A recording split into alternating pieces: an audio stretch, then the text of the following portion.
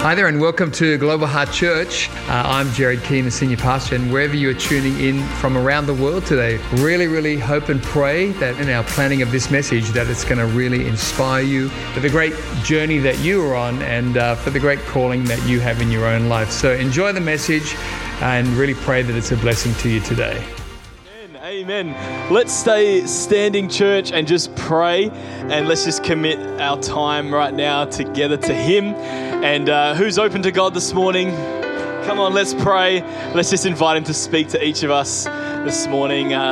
God, we just thank You so much for this time that we have together, and Father, this time that we have to be in Your house. And we just know, God, that when we gather together in Your house, that, Lord, You speak and You minister to us. So we just ask, God, that You would do something in our hearts and minds this morning. And Father, that You do something supernatural, Lord, beyond what's possible for people to do. God, would You do that work in our heart, Lord? And I just pray, God, that we would leave here this morning, Lord, Father, more in love with You, God, more passionate for You than when we got here. And may we spend this week ahead, Lord, drawing near to You, Father, and help us to continue, God, to do our best to be in Your will for our life. And I just pray this message this morning would encourage us in that, in Jesus' mighty name. And the ninth row said, Amen, amen. You can take your seats, everybody. So good. Amen. Well, great privilege to be sharing the word this morning, and this is a topic this morning that has been a big issue for me in my life, and something I've needed the grace of God and the Holy Spirit to help me get breakthrough in, and I'm going to share a little bit about that. But my prayer is that this morning it challenges you, but encourages you as well, and helps you even from today as you leave church to make a great shift in your life so that you can see more of God's goodness happening in and around you. And so my message is called The Power of Shush. Very spiritual, very profound, but it's the power of shush. And so let's read some Proverbs together as we get ready to hear the word. So Proverbs 13 verse 3 is going to come up on the screen, and it says this: "Those who guard their lips preserve their lives, but those who speak rashly will come to ruin." Proverbs 15 verse 2 says, "The tongue of the wise adorns knowledge, but the mouth of the fool gushes folly." Proverbs 18 verse 6 says, "The lips of fools bring them strife, and their mouths invite a beating." Verse 7 says, "The mouths of fools are their undoing, and their lips are a snare to their very lives." Proverbs 18 verse 21 says, "The tongue has the power of life and death, and those who love it will eat its fruit." And lastly, Proverbs 21 verse 23 says, "Those who guard their mouths and their tongues keep themselves from calamity." My tongue can take me to places that God does not want me to go. Your tongue can take you to places that God does not want you to go. Certainly that's true of real places and spaces, but certainly a place in your life, a circumstance, a situation, our tongue can take us to places that God does not want us to be. It can also take us out of places that God wants us to be. God can position us in a situation, a circumstance, an opportunity, and our tongue can take us out of the place that God wanted us to be. And I know this because I would consider myself a talker. I've got any talkers here today in the 11 a.m. service? 5 of us, praise God. So, my speech, my tongue, my talking has caused me a lot of problems. I have been someone who has been a quantity over quality type speaker. I will give you 5,000 words, and 8 of them were constructive, 3 of them made sense, and one of them was helpful. I don't know. It's just been a journey I've been on. And I need the grace of God every day when it comes to my speech. I've suffered with something called foot in mouth, not foot and mouth, put my foot in it-itis. But I've taken it to the next level where it's just not the foot, it's my whole leg in my mouth, socks and everything. Where my speech has caused issues with people and situations in my life. Someone in church actually brought a truth to me many years ago. I was on a trip with the youth team, and I was on a 6-hour flight with one of the great girls in church, Larissa. And Larissa's next to me on this flight. We strap in for 6 hours, and I just start going for it. As soon as we sit down, I'm just chatting away, talking about stuff, and Larissa's listening. But you know when someone's just listening like, sure, yep. She wanted out pretty much of the conversation. And I'm just going for it, and I don't have the self-awareness at the time or the maturity to pick up on that, so I'm just going for it. And at some point, Larissa just goes, gee, you know you don't always have to talk. I was like, I wanted to press the attendant button and get him to move me. I was so offended. But that was an issue for me. I was someone who would just talk. Now, our tongue can act as a sort of rudder for our lives, taking our lives and our minds and our faith and our emotions in a particular direction. And if we're not careful, it can be the tail wagging the dog.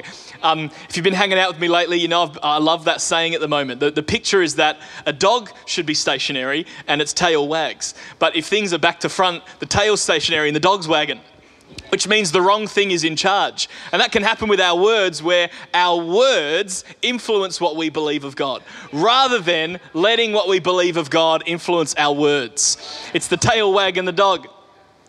And it's the wrong thing controlling the right thing. So here's my main point, everybody, this morning, is that when your feelings and your thoughts and your opinions don't align with the Word of God, there is power in the shush. When your feelings and your thoughts and your opinions don't align with the Word of God, could be time to have a season of shush. And this message is a part 2 of sorts of my previous message I did a few weeks ago about Caleb and the spies in the Old Testament. And that's a story of God's people arriving at the promised land, a place that God had prepared for them to inhabit. And as the story goes, Moses has some spies go into the promised land to come back and give a report on what they find. And the story is of 2 people, or a group of people, and Caleb seeing the same thing, but bringing back 2 completely different reports. Here's the important thing, church. Both reports were true. The group of spies focused on the reasons and why it was not safe, the reasons why it was not possible, the reasons why inhabiting it would not be a good idea. Caleb came back and he focused on the fact that God had prepared that place for them. As the story goes, they come and bring these 2 reports, and it says that the spies that brought a negative report spread a bad report.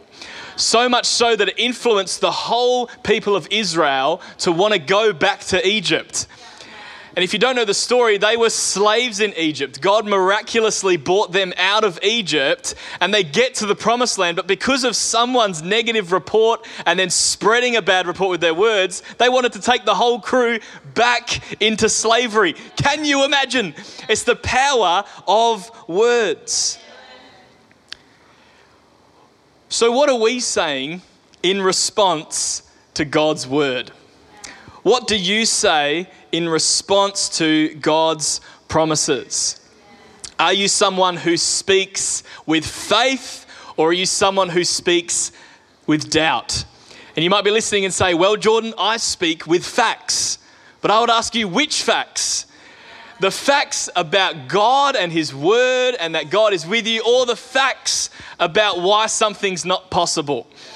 Because the spies certainly did spread facts, but they spread the wrong ones. Whereas Caleb spread the fact that we can certainly do it because God has given us this land. What are you believing for in your heart, but are perhaps killing with your words? Words can negatively impact the work of God in you. They can negatively impact the work of God around you, and they can certainly impact the work of God through you. I'm constantly reminded of the influence my words have, especially with my son Micah. So Micah's like 20 months old, and if you have a small child, or if you have small siblings or work with kids, you know that your words and the tone that you say those words in, they fully receive it, and it pretty much forms what they think about something. Yeah. For example, you know when you're feeding a small child, you say, Baba, this is yummy broccoli. And at first they're like, yeah. And then they lick it and they find out that it was, it's deceptive. No, I'm kidding. But I find with Micah, with young kids, you got to try and bring them on the journey with sometimes things. And so you want to get him to a certain place, but you know it's going to be difficult. So you use your words. So I'll say, Micah, Mummy, Daddy, and Micah, we're going to go to a special furniture shop. And here's what he'll do. He'll be like, yeah. He's pumped. And so then I know, hey, I'm getting him on board. My words are influential. I'm helping him. And then the opposite's true as well. And so sometimes I might have a bad reaction to something, not realizing he's looking, and then he'll have a bad reaction to that thing now too.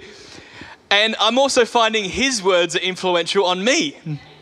For example, me and Bianca will say, hey, we're going to go to the market. We're going to get some things for the house. I'll go and let Micah know, Bubba, today, Daddy, Mummy, Micah, we're going to go to a market. We've got to get some stuff for the house. He'll go, nah. And I'm like, yeah, I don't think I want to go either. And then I'm like, babe, markets are off. We're not going, no. But Micah's got this new thing. He's learnt the word nup, so pray for me. And he likes to say it on repeat, so he'll be like, nup, nup, nup, nup, nup, nup, nup. But I find that his nup often changes my plans. And I'm the parent, it's the tail wagging the dog. So I'll be like, Bubba, we're going to do this today. Or I'll say like about a food, I say, this is yummy sweet potato. He's like, nup. And I'm like, yeah, it's not actually that good, is it? I'll get you some cheese. So... And that's cute and funny, like with the influence of his nup. However, it's not funny when as grown adults we're nup people. Where we bring a nup to every situation. We bring a reason why not. Our negativity changes what people think, and it changes how people feel about things that can be good and can even be God. When you're a nup person, it sucks the life and the faith out of every situation. And you know those adverts about certain clothing where it's like a hat for every occasion. You'll find people that have a cynical thing to say for every occasion. You'll find someone who's got something negative to say for every occasion. And that might seem like it's a smart thing. It's not smart. We can have negative things to say at the drop of a hat for anything. What takes faith is to look for the positive, focus on the positive, and draw on the positive. Don't leave the service today saying, Jordan told me to be like a dancing unicorn in a field thinking everything's beautiful and lovely. That's not what I'm saying. Both reports were factual. But it's just, which facts do you bring, everybody? Do you bring the facts about God and his presence in the situation, or the facts about the negative things? And every group has those voices. There'll always be those people in a group setting or in a team who bring the nup, and it can affect the people that have a yeah. We've got to be careful, guys, about what kind of thing we are spreading, and we've got to be careful about what we're connecting with people over. It's interesting, in a church setting, there are people here who I connect with, and we have nothing in common except the fact that we want to champion his church and we love God and we want to support each other. But outside of that, we have nothing else in common. The same can be true in a negative sense, where there'll be people that you connect with, and when you think about it, the thing you connect over is that you both hate the same thing, or you both don't like the same people, or you're both frustrated at the same thing, and you connect over that. We've got to be so careful, everybody, that we don't form connections over cynicism and critical thinking. What's your connection over? Now, those types of voices, there's some good examples in Scripture. One is Thomas, the disciple Thomas. There's a great example where Lazarus dies, a man who Jesus loved, a friend of Jesus. He dies, and that news gets to Jesus, and I love Jesus' response. He said he was emotionally moved by it. He was sad, but he said, I am glad that you may believe. This was something that was going to be used to show Jesus' miraculous power. And it was an opportunity for God to be glorified. And Jesus knew that God was going to take this sad situation and use it for God's glory. But Thomas says, let us also go that we may die with him. So here we've got Jesus saying, I'm glad so that you may believe. It's a declaration of faith. Hey, I'm about to do something. God's about to do something. And then Thomas is there. We'll come too, and we'll also die. And imagine you'd be some of the other disciples like, ugh. Can we just drop him off in somewhere and leave him? Jonah had a similar thing here too. So Jonah, he's a blessed man because he got to see God bring salvation to a whole city. But he had a different view on the whole situation. Let's have a look. Jonah chapter 4, verse 1. God brings salvation to the city of Nineveh, but it says in verse 1, but to Jonah, this seemed very wrong. And he became angry. He prayed to the Lord, isn't this what I said, Lord, when I was still at home? That is what I tried to forestall by fleeing to Tarshish. I knew that you're a gracious and compassionate God, slow to anger and abounding in love, a God who relents from sending calamity. Now, Lord, take away my life, for it is better for me to die than to live. Can you imagine? He sees God in his mercy and his grace save a whole city, and Jonah's like, I would have done it differently. I knew you'd do this. I knew you were gracious and merciful and slow to anger. I knew you'd do it. How cooked is that? Witnessed the move of God, the grace of God, salvation, but he thought, I would have done it differently. In fact, I'm so annoyed, just take me now. Judas in the Bible, there's a great story of Mary doing an act of worship to Jesus where she pours a whole pint of perfume on him in an act of worship. And it's a beautiful story. And Judas says, why wasn't this perfume sold? Given to the poor. Straight away, it's like, I wouldn't have done that. I would have done something different. It's like, mate, Thomas, Jonah, Judas, they could have all benefited from a little bit of shush. When your feelings and your thoughts don't align with the word of God, there is power in the shush. And you might be here saying, I'll keep an eye out, George, in those seasons where my thoughts and emotions don't align with the word of God. I'll just give you a news flash. It's not a season. It's 90% of the time. I know for me, the majority of my day, my emotions and my feelings don't align with the word of God. So what do? I need to shush. In those moments, I need to go, I need to not speak out my doubt, my opinions, my feelings. I need to listen to God. I need to believe God to speak to my heart, change my heart. And you might be thinking, George, that means I need to shush like 90% of the day. Hey, I didn't say it, you did. Could be good. You know, there's a couple of people in the Bible who experienced the power of shush, and we're going to read about one right now. We're going to read about Zechariah in Luke chapter 1, verse 5. If you've got your scriptures, let's have a look at this. And this is great in the lead up to Christmas. This is before the birth of Jesus. So let's have a look. In the days of Herod, king of Judea, there was a priest named Zechariah of the division of Abijah. And he had a wife from the daughters of Aaron, and her name was Elizabeth. And they were both righteous before God, walking blamelessly in all the commandments and statutes of the Lord. But they had no child because Elizabeth was barren, and both were advanced in years. Now, while he was serving as priest before God, when his division was on duty, according to the custom of the priesthood, he was chosen by lot to enter the temple of the Lord and burn incense. And the whole multitude of the people were praying outside at the hour of incense. And there appeared to him an angel of the Lord standing on the right side of the altar of incense. And Zechariah was troubled when he saw him, and fear fell upon him. But the angel of the Lord said to him, do not be afraid, Zechariah, for your prayer has been heard. And your wife Elizabeth will bear you a son, and you shall call his name John. And you will have joy and gladness, and many will rejoice at his birth. For he will be great before the Lord, and he must not drink wine or strong drink, and he will be filled with the Holy Spirit, even from his mother's womb. And he will turn many of the children of Israel to the Lord their God, and he will go before him in the spirit and power of Elijah, to turn the hearts of the fathers to the children, and the disobedient to the wisdom of the just, to make ready for the Lord a people prepared. Here we go, Zechariah's big response. How shall I know this?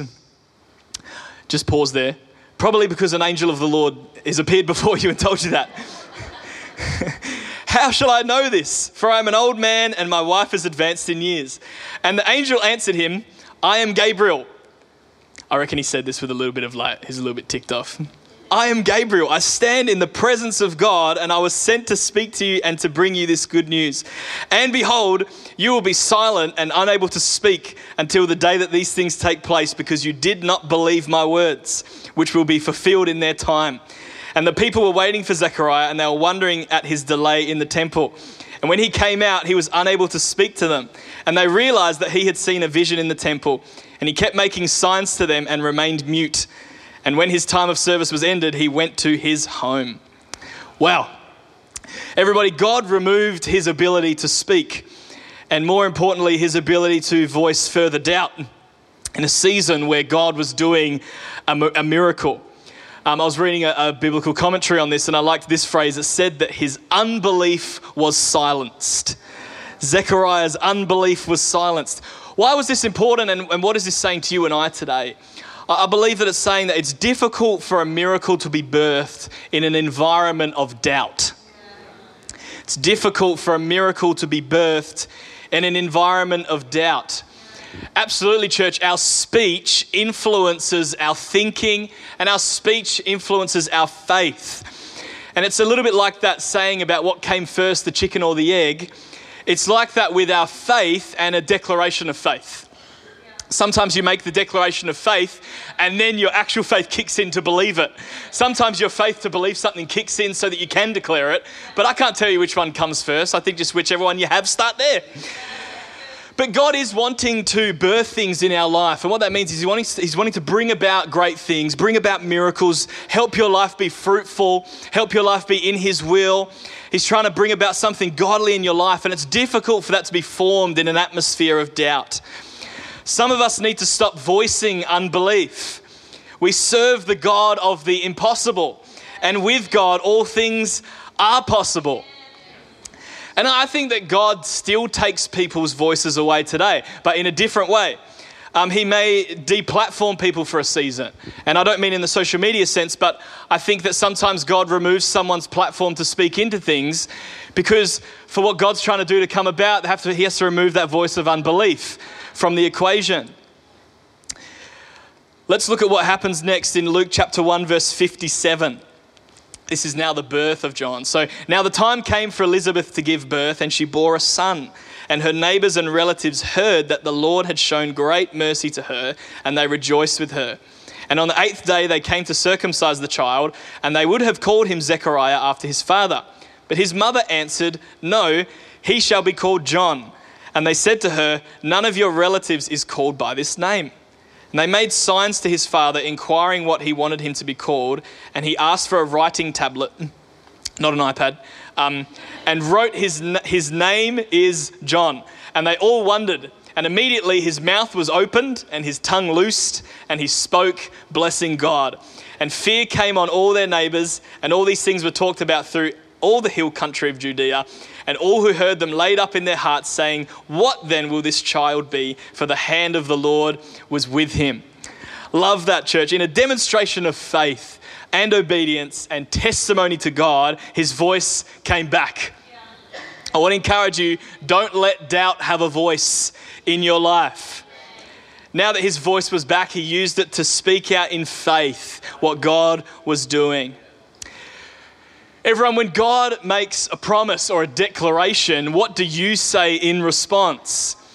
When a leader or a pastor or a godly person in your life encourages you, speaks words of life over you, what do you say in response? I want to encourage you to have a response of faith. Like the chicken and the egg, even if you don't believe it yet, just say, "Amen." Amen is let it be, God. Let it be done according to your will. If I have someone encourage me and say, "Jordan, you can do it. God is with you." Even if I'm like, "I don't know," I won't let that come out. I'll say, "Amen." Amen. My tongue is helping steer my faith. What's your verbal response to scriptures like, "You are the head and not the tail"? Sometimes it can be, I don't know about today. Or we can get scriptures about, "You are above and not beneath." You might say, "Not on a Monday." But scriptures like that you are a child of God, that no weapon formed against you shall prosper, that God will work all things together for good for those who love him and are called according to his purpose. When you hear scriptures that God has good works for you to do, which he has prepared in advance. When you read scriptures about this, "Surely his goodness and mercy will follow you all the days of your life." What's your response? I want to encourage you, despite how you feel, have a response of amen. Yeah. Amen. Because what happens as soon as the amen comes out, the amen then comes out and then gets back into your spirit. Yeah. And so your words come out, it's the rudder for your faith, goes back in, you get this beautiful cycle happening of amen. I'm now filled with faith to say amen again. Just give me more faith to say amen again. And you get this beautiful thing. All right. Another story about the power of shush is the walls of Jericho. So let's have a look in Joshua chapter 6, verse 1. It says this, now the gates of Jericho were securely barred because of the Israelites. No one went out and no one came in. Then the Lord said to Joshua, see, I have delivered Jericho into your hands, along with its king and its fighting men. March around the city once with all the armed men and do this for 6 days. Have 7 priests carry trumpets of ram's horns in front of the ark. On the 7th day, march around the city 7 times with the priests blowing the trumpets. When you hear them sound a long blast on the trumpets, have the whole army give a loud shout. Then the walls of the city will collapse and the army will go up, everyone straight in. So Joshua, son of Nun, called the priests and said to them, take up the ark of the covenant of the Lord and have 7 priests carry trumpets in front of it. And he ordered the army, advance, march around the city with an armed guard going ahead of the ark of the Lord. When Joshua had spoken to the people, the 7 priests carrying the 7 trumpets before the Lord went forward, blowing their trumpets, and the ark of the Lord's covenant followed them. Verse 9, the armed guard marched ahead of the priests who blew the trumpets, and the rear guard followed the ark. All this time the trumpets were sounding, but Joshua had commanded the army, do not give a war cry, do not raise your voices, do not say a word until the day I tell you to shout, then shout. In other words, God's doing a miraculous work and Joshua's instructions to everybody is shush until it's time to shout. I remember being at a youth conference and the preacher was sharing this story and he wanted to act it out with all the kids at the conference. So he's like, let's get the chairs and make a big wall. And so kids are stacking chairs and we make the walls of Jericho and everyone's pumped. And he's like, who's ready to march? And so, you know, as a young kid, you're ready to march. And he said, hey, we're going to do what the word said. We're not going to speak until that last shout. And so I used to think that the power was kind of in that last shout. But I actually think there's so much power in the silence before the shout. And I got a revelation of it when we did it in youth because everybody's like pumped for the first lap in silence, all the teenagers marching. And then as you keep going, you're kind of like, this is weird. This is a bit strange. This is a bit lame. Can we do something else? And you kind of want to do something else. You're like, am I allowed to use my phone while we do this? Start chatting. What do you think about this? Yeah, I think it's lame too. Let's do something, you know. So I got a revelation that that's probably why they needed silence to walk around the walls. The instruction God gave them to get this miracle was a bit strange and a bit specific about the trumpets and all that kind of stuff. Can you imagine if they were allowed to talk for the 7 laps? And you got to realize it's a big lap. It's a whole city. So it's a long time. Can you imagine the banter happening? It would have just been like, this is absolute nonsense. What are we doing? We don't even have weapons. How are we going to, the trumpet's not going to open anything. They had to do it in silence so that they weren't walking around in unbelief. Like Zechariah, I believe God sought to take away that voice of unbelief. It was a strange method. But they needed to obey God. And they were able to get it done because they weren't doing 7 laps of grumbling and complaining. You know, we live in an environment that our words create. There's a saying that is, it's hard to soar like an eagle when you're surrounded by turkeys. And it's hard, and my version of that is it's hard to have faith when you're surrounded by doubt. And you know what's so interesting is that I've seen in church, I'm a pastor at this church and I'm in leadership here. And over the years, there's things that our leaders have said, hey, we really feel from God to do this. And even being on staff, I've been like, it's a bit strange. I don't know. And I've had to learn in those moments to trust God using that leader and to trust my leader and go, I'm in a season of shush. I'm in a season of shush. My unbelief now is not going to be helpful. But you know what's equally interesting is sometimes I am that leader. And so when I was running youth and stuff, I remember seasons where we would try something a little bit different. I felt from God, hey, we're going to step out and try this idea. And There's great people that will bring faith to that. But I remember also having people come up and being like, that's a bit strange. And you know what happens to me as the leader? I'm like, it might be a bit strange, hey? I'm like, maybe we shouldn't do that. And it's interesting how when I'm around people of faith, it helps continue to reaffirm that word I've got from God and hang on to it. But then also the opposite is true too, that we can actually, through our unbelief, cause people to second guess what God said to them in a moment. So we want to undergird and help and bring faith to what God's trying to do and not be that person that's bringing out unbelief. It's great to have conversations, great to have discussion, but bring it with some faith.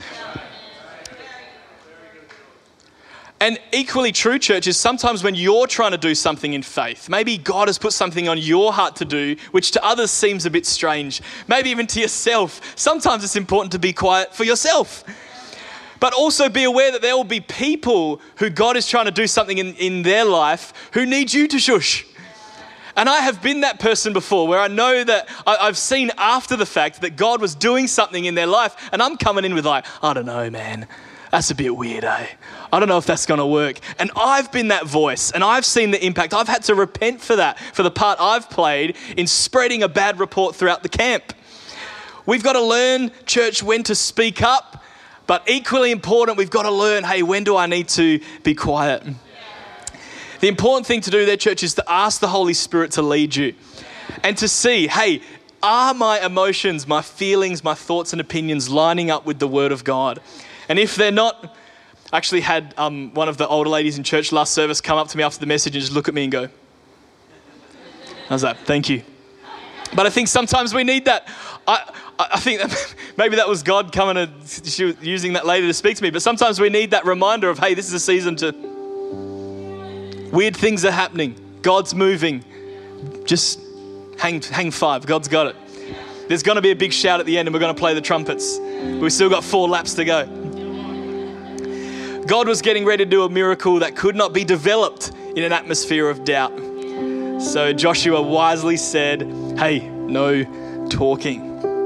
What great work is God doing in your life right now that might require a season of shush? You don't want to doubt yourself out of what God has said to you. I remember someone said to me something a long time ago. They said, don't doubt in the dark what God told you in the light. Essentially what they're saying is sometimes you're in a moment of great faith, in His presence, in worship. God puts something in your heart. Then you have 3 really tough weeks. You feel tired. Things aren't turning out. And you doubt in that moment what God told you in the other moment. We've got to hang on to that. And we've got to be a part of helping people be reminded of what God told them. There's a study that I read when I was leading kids church, leading Global Kids, and I was interested in like, how do I help the kids remember what we're teaching them about the Bible? And this study came back. They performed it on quite a few thousand people, and they found that people will retain and remember only 10% of what they only read. This is general people of all the numbers, so you might be here and be like, I remember 50%. Praise God. This is just the average of the study. They'll remember 20% of what they read and hear. So if they're reading it and someone is speaking about it too, helps the retention. It goes up for seeing someone demonstrate it to 30%. Then it jumps to 50% when it's all of those things. So they're seeing a demonstration, someone talking about it and they're reading about it. It goes to 70% when you then talk about it as well. And then it goes to a potential 90%. When you read about something, you hear about it, you see someone example it, you talk about it, and then you have a go. It goes up to 90%. And that study has pretty much just reminded us what Scripture's taught us all along. That faith comes by hearing the Word of God, and that we're then to keep the Scripture always in our mouth, to be talking about it with our children and our friends. And then it talks about don't just be a hearer of the Word of God, but be a doer of the Word of God. And there's an interesting scripture in James where it talks about someone that only reads the Word but doesn't apply it is like someone who looks in a mirror, walks away and forgets what they look like. I always thought that was just the strangest scripture. Anyone else think that was strange? It's so strange. I'm like, what does that mean? What the Bible's teaching us is that through the application of the Word of God, in that action, we're reminded, oh, that's who I am in Christ. So it's a bit like the chicken and the egg thing again, where it's like, hey, I've done the action without having the desire, But then the actions reminded me, that's who I am, and it increases my desire. So reading the word, hearing it, talking about it, then doing something about it reminds us who we actually are. It's going to help us not be someone who only perhaps does the reading, forgets, and out of our mouth comes something contrary to what God is trying to do. What are you believing for in your heart, but are putting to death with your words? Proverbs 18 verse 21 says, death and life are in the power of the tongue, and those who love it will eat its fruits. And you get to decide whether you eat a mango or a durian based on what you say. You will eat the fruit if you're talking bad things, if you're talking nonsense. And again, I'm talking to myself here. I talk a lot of nonsense. I got to rein it in, or I'm just going to be eating word durians all the days of my life. Church, as we get ready to wrap up, let me encourage you. Speak the word of God over you, over your job, over your family, over your body. Speak faith heading into the new year. Use your voice, your words to honor and worship God, to inspire others, to point others towards God, to bring faith to what is happening. I love that saying, don't make a decision in a storm. I would like to add to that, don't make big, bold statements out of your mouth either. Also, don't make big, bold posts either when you're in a storm. But the statements thing and the declarations is so important because it is like that toothpaste analogy where if you take a thing of toothpaste and take all the toothpaste out, it's like nearly impossible to put it all back in. And I'm sure some smart aleck person's found a way to put it back in. But for the sake of illustration, it's impossible.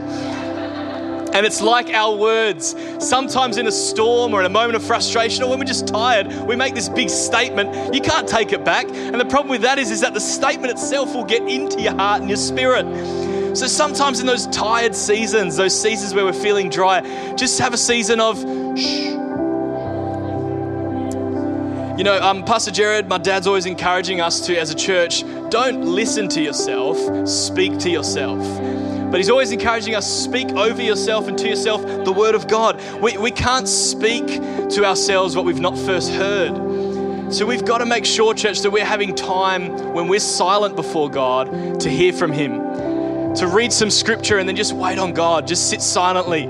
Try and get your own thoughts and opinions out of the way and just wait on God to speak to you. When your thoughts, feelings and opinions don't align with the word of God, it can be a great season to shush. Just turn to your neighbor and say, shh. Let's stand, church. Let's stand. Let's stand. I love to pray 2 prayers this morning, church. We get ready to close. And I just invite you. Thank you so much for joining us online today. Really great to have you with us, and special thanks to those also who give online. Your generosity is making the way for others to hear the message of Jesus both here in Australia and around the world. If you enjoyed today's message, I'd love to encourage you to share this message with a friend, a workmate, a family member, and let's believe together that it will powerfully impact their life for good in Jesus' name. If you're unable to be with us at one of our church locations, both here in Australia and around the world, please join us online every Sunday for Global Heart at Home on YouTube. God bless and have a great week.